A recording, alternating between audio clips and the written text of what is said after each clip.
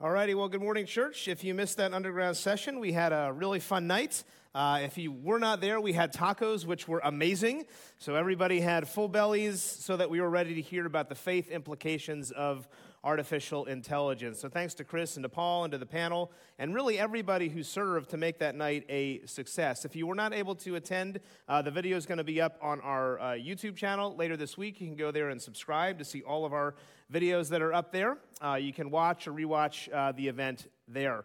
Also, we're going to have some follow-up episodes on our Underground Sessions podcast. It's also on the channel if you want to know more about that topic. Now, today we're moving along in our Nehemiah series. Today we're actually in Nehemiah chapter 9.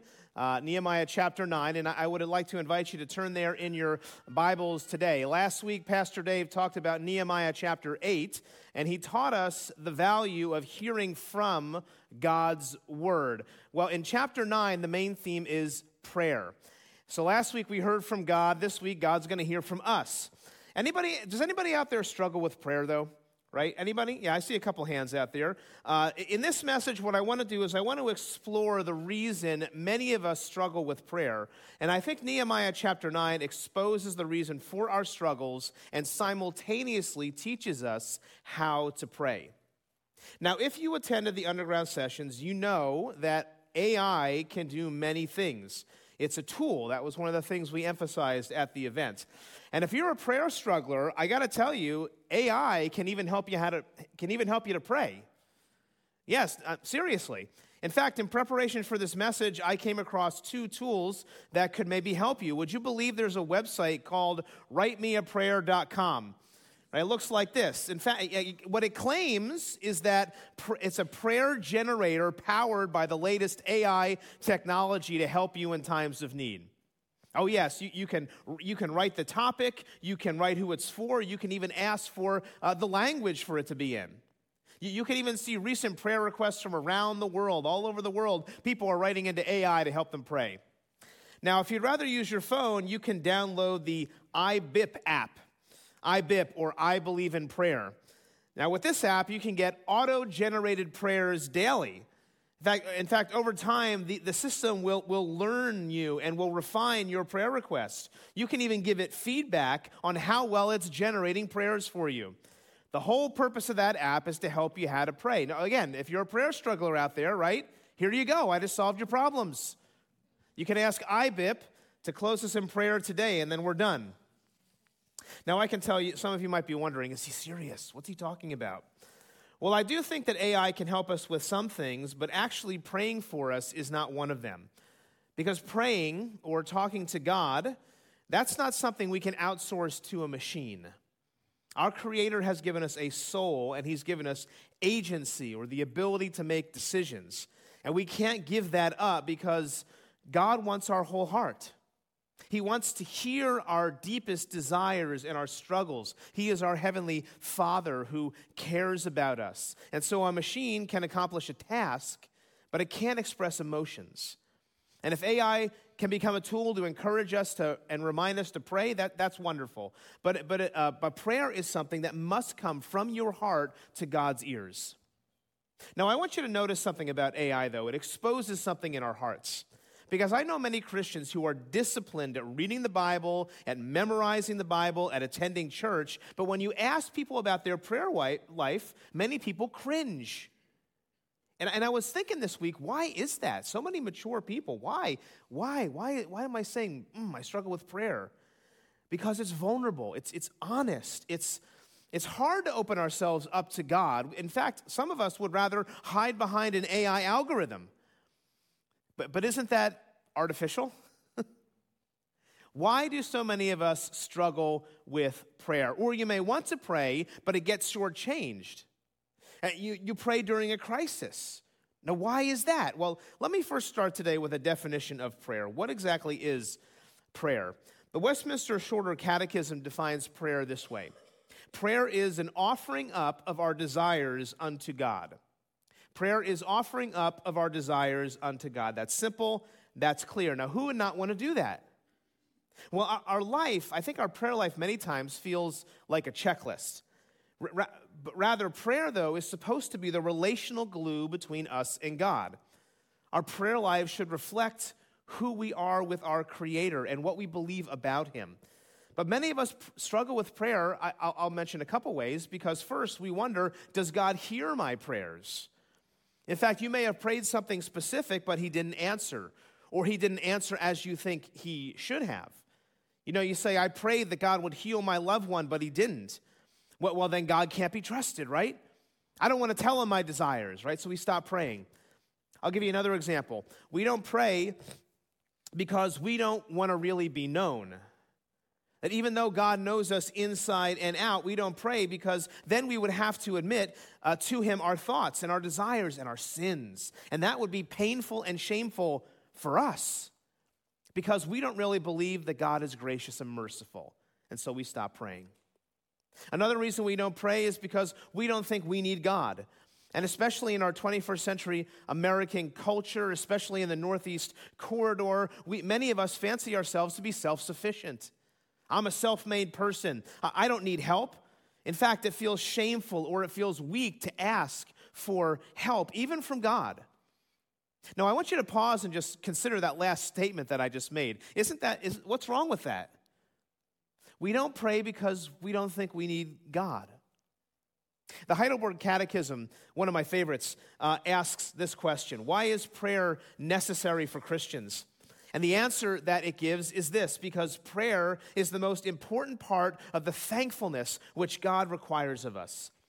Moreover, God will give His grace and His Holy Spirit only to those who constantly and with heartfelt longing ask Him for these gifts and thank Him for them. How is your prayer life? Do you desire to run to God, or would you rather outsource your prayers to ChatGPT? Can I suggest today that prayer is essential? We must learn how to pray. You know, the late Tim Keller spoke about his own battle with prayerlessness, and the truth is, yes, even Christian leaders struggle with it.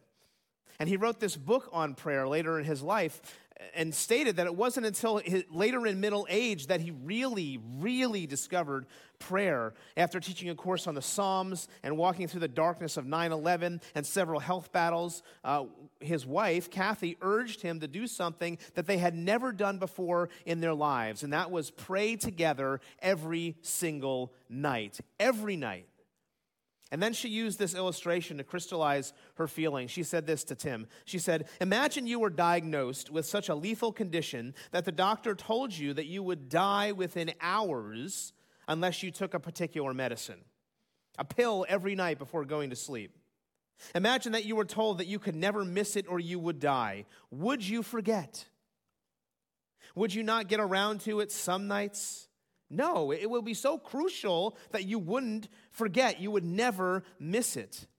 And then she said to him, well, if we don't pray together to God, we're not going to make it because of all we're facing. I'm certainly not. We have to pray. We can't let it just slip our minds. See, prayer is that important. Why do we miss it? Church, we need to take the prayer pill every day. How? That's the question. How do we do it? If it's that important, how can our prayers become authentic rather than artificial? And that's what Nehemiah 9 is about. Nehemiah 9 is about prayer. After the people hear God's word, they pray, they confess. And Nehemiah then shows us how to pray. So how do you pray authentically? Well, if you want to connect with God, if you want Him to hear your prayers, you need at least 4 things. Number 1, you need the right preparation. Number 2, you need the right posture. Number 3, you need the right perspective. And yes, number 4, then you can make the right petition. So let's pray and ask God to teach us how to pray today. Heavenly Father, we thank you for your goodness and your grace in our lives. Lord, thank you for my friends that are here. And Lord, as we examine Nehemiah 9, I pray that you would open our hearts, that you would prepare our hearts, Lord, that we would be people who would love to run to you, our Father, and give our hearts and pray to you. Help us today, Lord, we ask in Jesus' name. Amen. Amen. All right, so if you want to develop authentic prayers, you need first the right preparation. So if I come back to that AI illustration at the beginning, I'm sure that you can search the internet and curate some wonderful prayers from the saints of old. And I do think those are helpful. You know, fair enough. But if prayer is not coming from our hearts, it's going to be artificial, not authentic. And I think that's what many of us wrestle with. We want our prayers to be authentic. How do we get our hearts there? Well, as I mentioned, last week, Pastor Dave walked us through Nehemiah 8, and central to that chapter was the Word of God, the Scriptures. And it sets up beautifully chapter 9 because this prayer is a response to the conviction that they found in the Scriptures. So Nehemiah 9, 1-2 says this. It says, "Now on the 24th day of this month, the people of Israel were assembled with fasting and in sackcloth and with earth on their heads. And the Israelites separated themselves from all foreigners and stood and confessed their sins and the iniquities of their fathers." So this is a public assembly of the people of God. They separate themselves off. They make a corporate confession of sin. As Christians, we're part of a covenant community. They did this together. How did they prepare themselves for this time of confession? Well, notice three words right there: fasting, sackcloth, and then the dust of the earth on their heads. As I explain these words, I want you to think, could you do this in preparation for prayer? So the first word is fasting. Fasting, if you don't know, that's a spiritual discipline where we give up something important to us. And often that involves food, but you can fast from anything. Because the point of fasting is to put aside some earthly desire or need so you can focus on the Lord. Do you have a regular practice of fasting, preparing yourself for prayer? That's a lost art in Christian formation. Second, sackcloth. Now you might say, what is that? What is sackcloth? I don't know about that. Well, in the ancient world, when somebody wore sackcloth, it was a symbol of humility and mourning. Sackcloth is a burlap that's used in potato sacks. Anybody done a potato sack race recently? Now imagine you took that potato sack and then you took your shirt off and you put the potato sack on your bare skin. How would that feel? Right? It's itchy. It would make you super uncomfortable. It'd be like there was like 1,000 mosquitoes in there biting, making your skin all red. But the point is this: the people wore this clothing to make themselves purposefully uncomfortable. It was a reminder to them that their sin should make them uncomfortable. Does your sin make you uncomfortable? If not, you need to adjust your heart in prayer. And then third, it says they put earth, or dirt rather, on their heads. And that dirt was to remind them that they were unclean and how dirty they were before a holy God. So let me just sum up this preparation exercise they did. The people of God stopped eating, so they were hungry. They wore really uncomfortable clothes. Their skin was red from the irritation, and they covered their heads with dirt, so they needed a shower. When was the last time you prepared yourself for prayer like that? At this point, they were reminded of their need for God. That was the whole point of the exercise. Now, the reason so many of us, I think, don't run to God in authentic prayer is because we don't see a need for it. We are too comfortable. And the whole point of what the Israelites were doing was to make them uncomfortable. And we have to beware comfortable Christianity. Because when you become so comfortable in your Christian walk, that's when you become ineffective for the kingdom. You will become disconnected then from the King himself. Let me ask you, when was the last time you stepped out in faith and did something really hard for Christ? And it doesn't have to be something life-altering.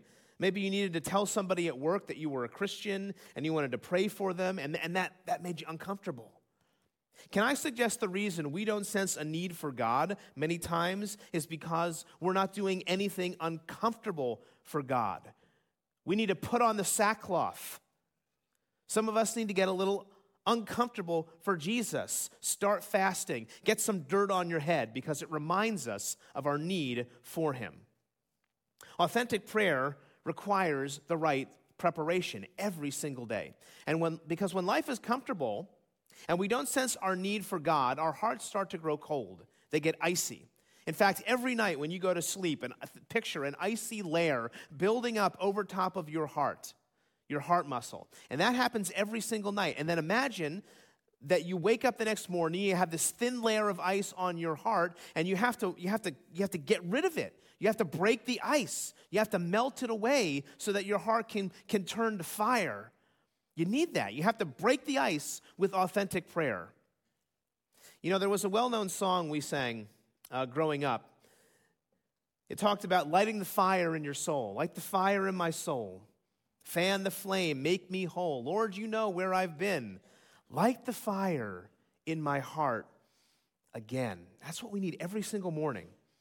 Because when your heart is on fire, then you can make the commitment that we see in verse 3. It says this, and they, the whole people, stood up in their place and read from the book of the law of the Lord their God for a quarter of a day. For another quarter of it, they made confession and worshiped the Lord their God. All right, so last week, Pastor Dave gave you all the business about the amens. Can I get an amen today? Amen. All right, hey, look, he trained you well. All right, so this week, we're going to talk about the length of the service. These guys in here, right here, had a 3-hour prayer service. Can I get an amen? Amen? All right, about half of you are into that. Some of you, you look at your watch and say, 60 minutes, come on, we got to get out of here. Got breakfast, got to get a bagel. Now, we're not going to have a 3-hour service, don't worry. Although I've been to them, believe me. But I want to ask you something. What does that attitude reveal about our hearts? Right? Is something always more important than my time with God? Is there always another reason that I can't pray? Because we should be asking ourselves, do we desire Jesus? Because when you do, that's when you experience the blessing. Look at verse 5. It says, then the Levites, the priests, said, stand up and bless the Lord from everlasting to everlasting. Blessed be your glorious name, which is exalted above all blessing and praise. That's the blessing of being in the presence of the Lord. What was going on in the hearts of the people that they stood up and they praised God? Because imagine all of us right now standing up and praying at the same time out loud, praising God. Can you imagine that? That requires preparation of our hearts. So now some of you might be objecting right now and you say, well, can't prayer be spontaneous? Well, of course, but this whole section is all about constantly seeking to get our hearts ready for prayer. And we should be ready to pray at any moment. The preparation phase of prayer forces us to ask the question, who are we? We take a look into our heart. Now, we're firmly in November 2023.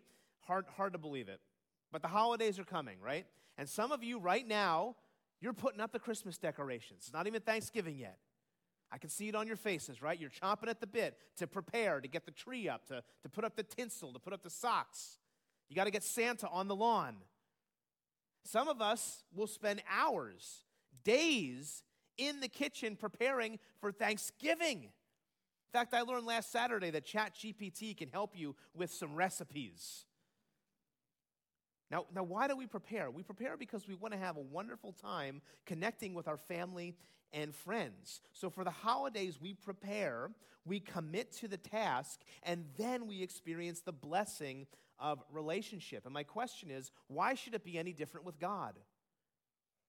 So if you want an authentic prayer life, you have to prepare your heart. Preparation shows who we are and what's in our heart.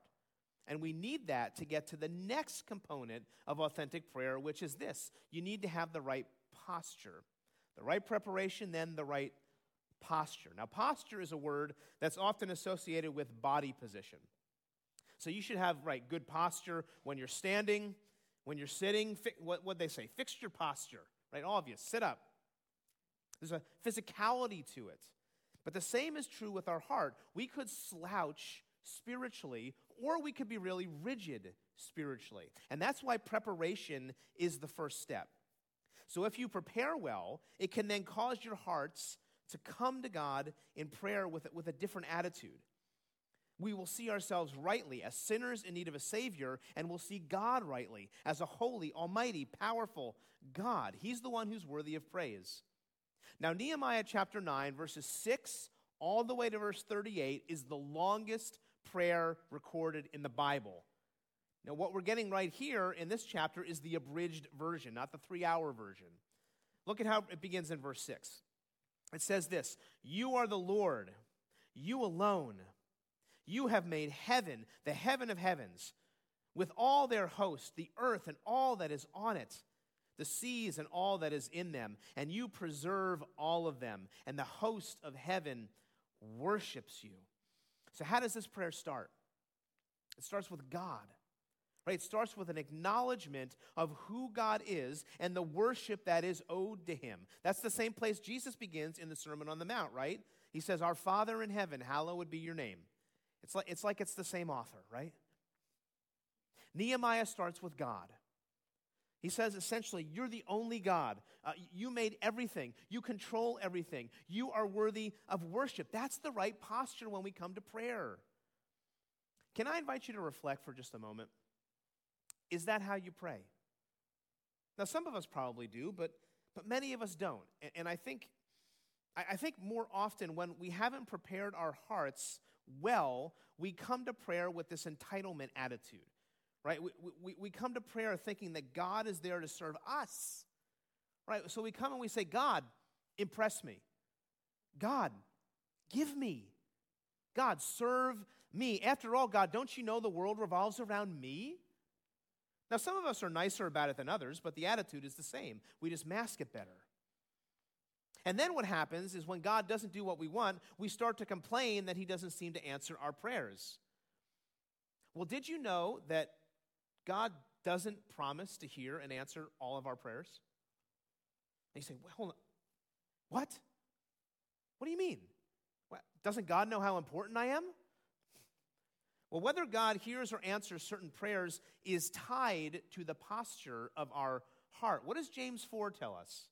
James 4:3 says this, "You ask and you do not receive. Why? Because you ask wrongly or with wrong motives. You spend it on your passions."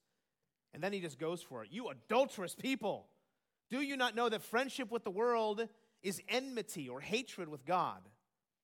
So he says you don't receive because you ask wrongly. It's your motive. It's your posture in praying. The posture of your heart is rigid because you love the world rather than me, he says.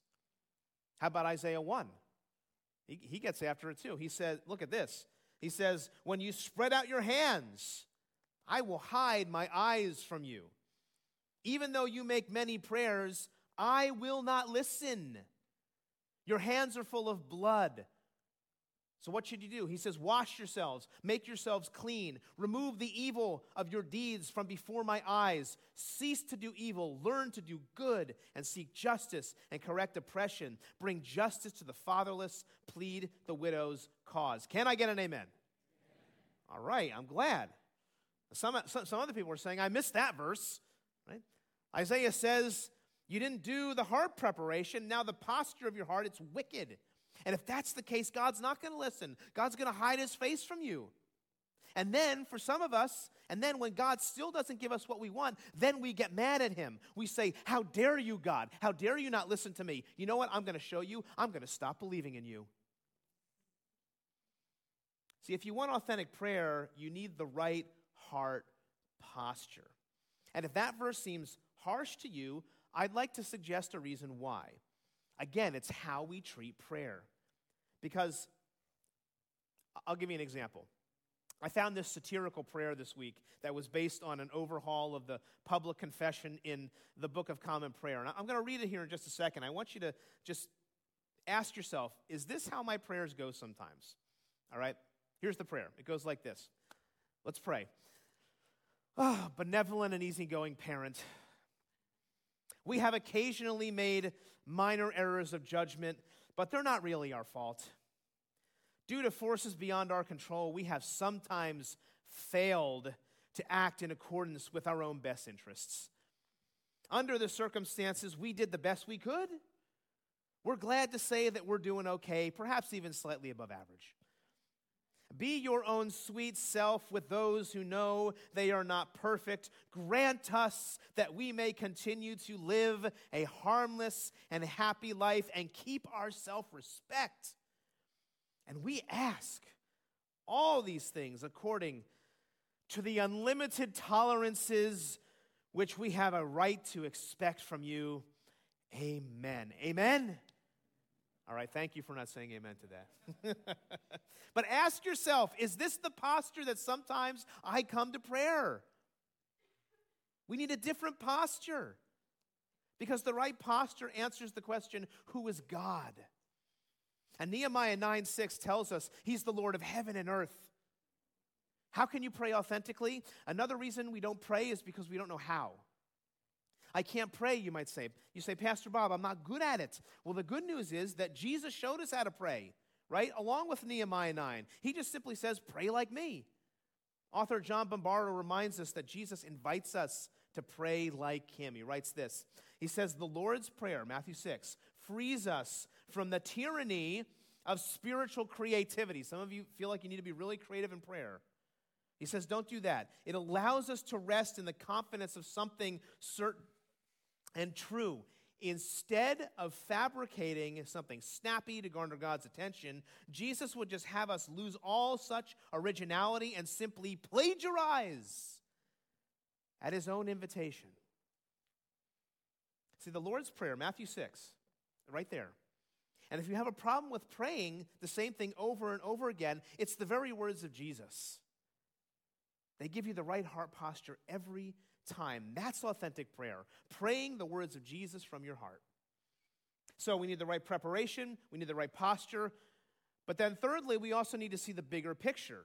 Because all of us get discouraged in life and we start to wonder, is God with us? And so it's then that we need the right perspective when we come to prayer. That's number 3. And the question for this point is basically, what has God done? Right? How has God worked in history? Will he still intervene in my life? That's the question for this section of the prayer. Because again, the reason many of us struggle with prayer is because we don't think God can do what he has done or what he says he can do. And so most of the prayer in Nehemiah 9, verses 7 to verse 31, that's most of the prayer, is all about how God has worked in the history of the people of Israel up to this point. It's the revelation of God's redemptive action in history. And what prayer does is prayer calls us to remember what God has done. Remember. So we so easily forget. So let me walk you briefly through this. There's 7 main sections to this part. I'm going to walk you through them briefly. And as I do, I just want you to listen to the story. So verse 7 and 8 begin this way. It says, you are the Lord. They're still praying here. You are the Lord, the God who chose Abraham and brought him up out of Ur of the Chaldeans and gave him the name Abraham. You found his heart faithful before you and made with him the covenant to give his offspring the land, and you've kept your promise, for you are righteous. So the story begins with Abraham. Right back at creation, God creates the world. Adam and Eve sin. The world is corrupted, and so God has to do something about it. And what does he do? In the process of bringing about redemption to the world, he chooses a people for himself. And if today you are in Christ, if you've surrendered your life to him, you are also chosen. You are a child of the promise, Paul tells us in Galatians 3. God has called you. He's awakened your heart. You have to remember that when you pray. You come and say, now I can pray to my Father. You got to keep that perspective. God loves to save people for himself. He poured out his love into your heart if you're a Christian. Well, the story continues, verse 9. It says, and you saw the affliction of our fathers in Egypt and heard their cry at the Red Sea and performed signs and wonders against Pharaoh and all his servants and all the people of his land. For you knew that they acted arrogantly against our fathers, and you made a name for yourself, as it is to this day. So God's people eventually become slaves in the land of Egypt. Their affliction is terrible, and they cry out to their God. And then what happens? God saves them. God delivers them. God shows up. And what does Nehemiah say? It says God made a name for himself. All the peoples around knew about the God of Israel. In other words, the people saw his power. In your prayer life, do you believe that God still works miracles? Do you believe that God still delivers people? Because maybe he's even worked something in your own life, delivering you from darkness. You got to remember. That's going to give you the right perspective. Well, the story continues, verse 13. He says, you came down on Mount Sinai, and you spoke with them from heaven and gave them right rules and true laws, good statutes and commandments. So now God delivers his people through Moses, right? Now we're at Moses, Exodus. And then he gives them the law so they can engage in right living. You know, many people get caught up with the law, right? They think, well, in the Christian life, it's all about the rules. But if you shift your perspective, what you can start to see is that God gives this law out of love, right? Following the law is the best way to live. It's actually a gift. The law is a gift. And then after giving the law, God blesses them and he cares for them in the wilderness. Remember what God has done, right? Too often we forget. We're stubborn. Anybody out there stubborn? Yes, that's why we need prayer, right? We have to come to God. We have to confess because we're like the people of Israel. Look at verse 16. It says, "But they and our fathers acted presumptuously and stiffened their neck and did not obey your commandments. They refused to obey and were not mindful of the wonders that you performed among them." See, the next section of the story tells you about basically Numbers and Deuteronomy. While the people are wandering in the wilderness for 40 years, waiting to get to the land, they fight against God's will. They act entitled. They say, "God, where is this land you promised us? Where is it?" And then they attempt to go their own way. Now that phrase, "stiffen their necks," actually refers to the yoke that you would put on oxen who then fight against it. They're constantly fighting against their master. They don't want to be led. They're stubborn. And that's the story of Israel. And that's the story of us. We forget what God has done. We want to rule our own lives. But God lovingly corrects them. He corrects us. And then we read this in verse 17. It says, "But you are a God ready to forgive, gracious and merciful, slow to anger and abounding in steadfast love, and did not forsake them." God is faithful to forgive. He's slow to anger. Do you see what this prayer right here in Nehemiah 9 is doing? Right? It's telling us that what God did for us. It's telling us how to act even when God delivers, we forget. And so he lovingly corrects us, but he's always with us. Nehemiah continues on and he tells the story of Joshua entering the promised land, chapter 9, verse 22 to 25. Shout out to the Joshua class. They're over there studying that right now. And then he tells us about the time of the judges in verses 26 to 29. That was a time when the people turned away despite warnings that God was going to, and God constantly came and rescued them. Eventually, they were carried away into exile in verse 30. And through it all, we're told that God forgave. He's gracious. He's merciful. He's abounding in love. That is who our God is. That's what the prayer points to. So the main point of this prayer is to give us perspective on God's work. And the subtext through it all is remember, remember, remember. Nehemiah 9, 7 to 31 walks us through the entire history of Israel to this point for the purpose of giving us perspective and context. Why? Because the reason we don't pray many times is we forget all that God has done. How many of us do that? We forget what God has done. We say, "God, what have you done for me lately?" Right? I know you blessed me last year. I know you helped me through that problem. But what about this year? We don't pray with expectation that God is who he said he is, and we start to doubt his revelation in Scripture. But then we get to the climax of this prayer, verse 31. It says this, "Nevertheless, in your great mercies, you did not make an end to them or forsake them, for you are a gracious and merciful God." And some of us need to hear that today. You are a gracious and merciful God. The reason some of us don't pray, or the reason we don't have a deep prayer life, is we think God is done with us. Right? We think God has forgotten us. We think God will not forgive us. But this one verse right here shows you who God is: gracious, merciful. In his mercy, he did not make an end to them, the people of Israel, or forsake them. And Israel gave God plenty of reasons to abandon them, but he didn't. So I want to give you a challenge this week. How are you remembering what God has done in your life? Maybe you need to get a journal and write down some things. Maybe you need to get a place in your house and put a reminder there. Because I'm telling you, it's so easy to forget. Don't. How will you remember what God has done? Because God knows what you're walking through. He's a good father who wants a relationship with us in prayer. Theologian Herman Bavinck captures the sentiment beautifully in his book, The Wonderful Works of God.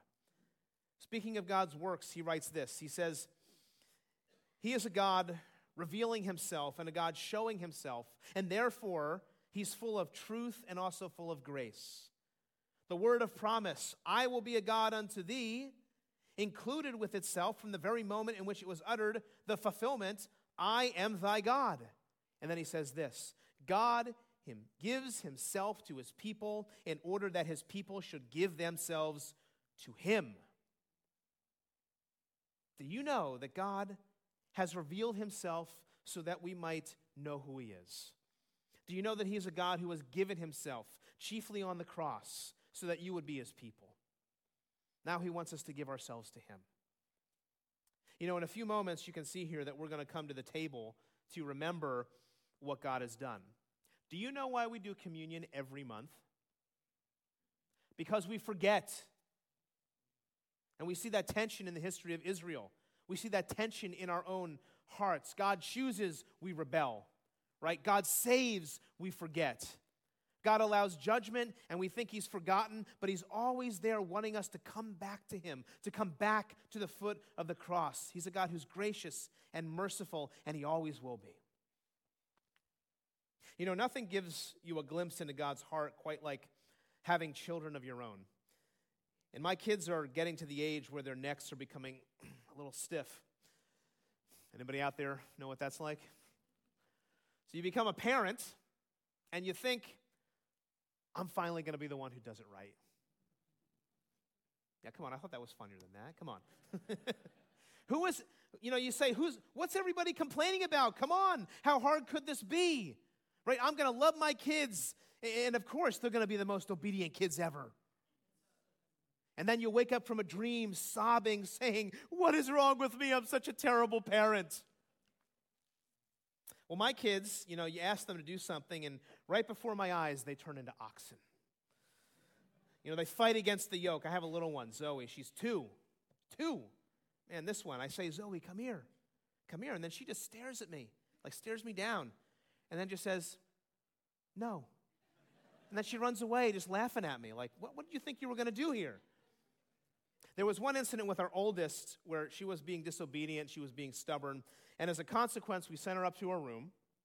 And while she was up there, we still have a baby monitor because her and my little one sleep in the same room. And as she goes up during this punishment, I can hear her through the monitor, and she's praying. And she's praying these words that we had listened to in a catechism recently. She's saying, prayer is pouring out your hearts to God. And so she's praying to the Lord, praying out loud, pouring out her heart, giving this heartfelt prayer and asking God to help her. And I'm hearing this through the monitor. And I got to tell you, in that moment, I was just filled with conviction because I'm asking myself, when was the last time I prayed like that? Right? I'm listening to her as her father, and I'm thinking, this is what God wants. Right? Nobody loves a disciplinarian, but Hebrews 12 tells us what? God disciplines those he loves. It's in those moments that we come back to God because we're convicted. We recognize our need for him. And so I went upstairs, I gave her a big hug. She said she was sorry, and that relationship was restored and it grew. Because this is what God wants. This is what he wants. And that's what gives you perspective in prayer. He wants what's best for us. He loves us. And sometimes God has to get you to that place where you can be really authentic. Do you have the right perspective in prayer? Do you remember what God has done in your life? That'll change how you pray. So you make the right preparation, you get the right heart posture, and then you look over your life and you get the right perspective. And then we can offer an authentic prayer made with the right petition. So let me mention this briefly. Because this is the problem. The problem with our prayers so many times is we run right to the petition. We say, God, I want this. Give it to me. Now, a petition just simply means a request. And some of us have a hard time asking for anything in our lives, let alone asking something from God. But then you get to verse 32 and 37, and Nehemiah is repeating these themes that have already been stated in verses 6 to 31. The people confess their sins and the sins of their people again. They're going back through this preparation part. They're taking an honest assessment of their lives. But then in verse 32, it begins where the prayer started. It begins with God. Look at verse 32. It says, "Now, therefore, our God, the great, the mighty, the awesome God who keeps covenant and steadfast love." Like, I remembered what you did. And then they ask this, "Let not all the hardship seem little to you that has come upon us, upon our kings, our princes, our priests, our prophets, our fathers, and all your people, since the time of the kings of Assyria until this day." They say, "O Lord, you are mighty and awesome. You are faithful with the covenant. You love us." But then they make this request, this petition. And what is it that they ask? They say, "Let not all this hardship that we've gone through seem little to you that has come upon us." Now, why would they ask that? I mean, listen, didn't we just walk through this whole prayer where they talked about how God delivered them, how God saved them, how God was working in their midst? Why are they asking this? Well, if you keep reading on, what happens is they reiterate that they and their leaders have not kept the law, that they've not followed God, that they've not, and He's been gracious. In the midst of that, they confess that. But then we read this in verse 36 and 37. It says this. They say, "Behold, we are slaves this day, right, in the land that you gave to our fathers to enjoy its fruit and its good gifts. Behold, we're slaves, and its rich yield goes to the kings whom you've set over us because of our sins. They rule over our bodies and over our livestock as they please." And what? "And we are in great distress." What are they saying? They're saying we are still slaves in this land. We're still subject to the Persian Empire. They're saying, "Lord, because we've sinned, we're in distress." What are they saying? "Deliver us. Deliver us, O great God. Remember us. Remember us. Return us to where we were before we were in exile." And that's an honest, authentic request. It's the right petition offered with an authentic, repentant heart. But maybe they're wondering, is God going to answer my prayers? Is He going to act like He did in history? And that's the same question that many of us ask. Can you relate? Right? Many of us struggle with prayer because it feels like God is far away. It feels like He hasn't heard our cries when we're in exile. Even right now, life has not turned out as we hoped. And we cry out like the people of Israel, "Deliver us." And we ask, will a deliverer come? Well, what Israel didn't see, but what we can see now, is that 400 years later, a deliverer would come to give them the fulfillment for which they were looking. And that deliverer would ride into Jerusalem on a donkey. He would overturn the tables of the temple. He would confront the religious Pharisees. And then He would die on a cross to pay the penalty for our sins. And when He did, that veil in the temple, it tore in two, so that now the presence of God is in the heart of every believer. Now we don't have to go to a priest to go to God. We can go right to Him in prayer if we seek Him. How do you pray authentically? Jesus, Messiah, the Christ, the deliverer, who is God in the flesh, tells us, ask. Make a petition. Get your heart right, but then ask. God knows our need, but He still wants us to come to Him and ask. What does Jesus tell us in Luke? We're going to study Luke. Luke chapter 11, verse 9 to 10. Jesus says, "And I tell you, ask, and it will be given to you. Seek, and you will find. Knock, and it will be opened to you. For everyone who asks receives, and the one who seeks finds, and the one who knocks, it will be opened." Ask, seek, knock. Are you doing that? Are you running toward Jesus or away from Him? Because the right petition occurs when we honestly seek the Lord with a right heart. Artificial intelligence can give you a lot of information. It can answer some of your questions. It can even spit out a prayer for you. But it can't make your heart right. It can't repent for you. You have to do that. And that's what Nehemiah 9 shows us. How do you pray authentically? Well, I'd invite you to look at those 4 components on the screen and ask, where's God calling you to grow so your prayer life can deepen? Are you making the right preparation in your prayer life, or are you too comfortable with your sin? Do you have the right posture, or are you telling God what to do? Do you have the right perspective, or have you forgotten all the ways that God has worked in your life? And only when you have those components in order can you make the right petition from a right heart. Because then the cry of our heart will be, Lord, I need you. Lord, show yourself to the world. Authentic prayer is not about us, it's about Him. How can we surrender our lives to Him more and more and more and more? We need to see the bigger picture. Well, Nehemiah 9 ends by looking forward at that bigger picture. It ends with a commitment. Verse 38, they say, because of all this, we make a firm covenant in writing. On the sealed document are the names of our princes, our Levites, and our priests. Now, many people see these chapters as a larger covenant renewal ceremony between God and His people. And the prayer of Nehemiah 9 inaugurates this commitment to live for Him. And it also makes us ask, why do we pray? Because too often we get things for ourselves. We pray to get things for ourselves. But the primary purpose of prayer is to align our hearts to God.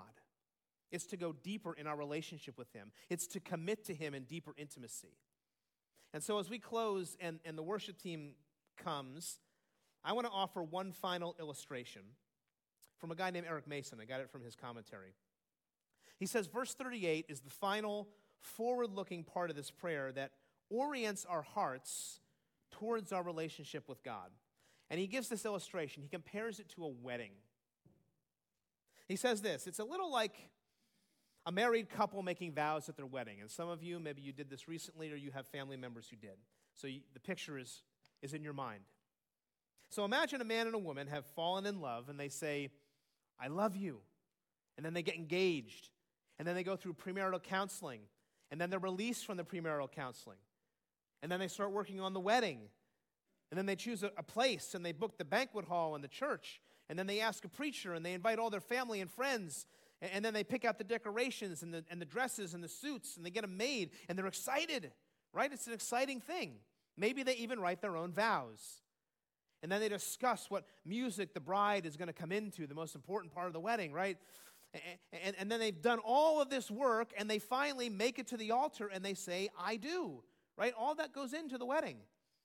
And then they head to the reception, right? And they dance and they eat and they make speeches and they celebrate. The day is wonderful and exhausting. He says this, he says, now imagine that couple wakes up the next morning, looks at each other and says, wow, man, that was a great day. And then they just walk away from each other. Wouldn't that be weird? But that's what so many of us do with Jesus. Isn't it weird that people confess to trust in Jesus Christ as their Savior and then they live the rest of their lives like they didn't? It's like saying, all right, I got fire insurance, I'm good. But that's not the point, right? When you're in a covenant with God, His love for us woos us into fulfilling the vows that we've made for Him so we can spend time with Him, so we can pray to Him.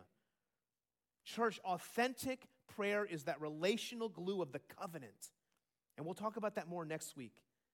But the point is, when we forget to pray, we're treating God like He doesn't matter. Is that what you want? Some of us have walked all the way down the aisle, and then we forget who God is. And He just says, remember, because I do. We're always on God's mind. He's not going anywhere. Jesus went to the cross, and He could have gotten down, but He didn't. He stayed. In the greatest act of love in the history of the world, Spurgeon says, He stayed for you and for me. So let's not walk away from Him. Let's run to Him in prayer as we declare our need for Him and as we tell the world what He's done. Amen? Amen. Let's pray. Heavenly Father, we just come before You today and thank You for Your grace, for Your mercy, for Your love, Lord. We thank You that we can come to You in prayer. We thank You that we can come to the table and celebrate who You are and what You have done. Lord, right now I pray that You would prepare our hearts to remember Your sacrifice. In Jesus' name, amen.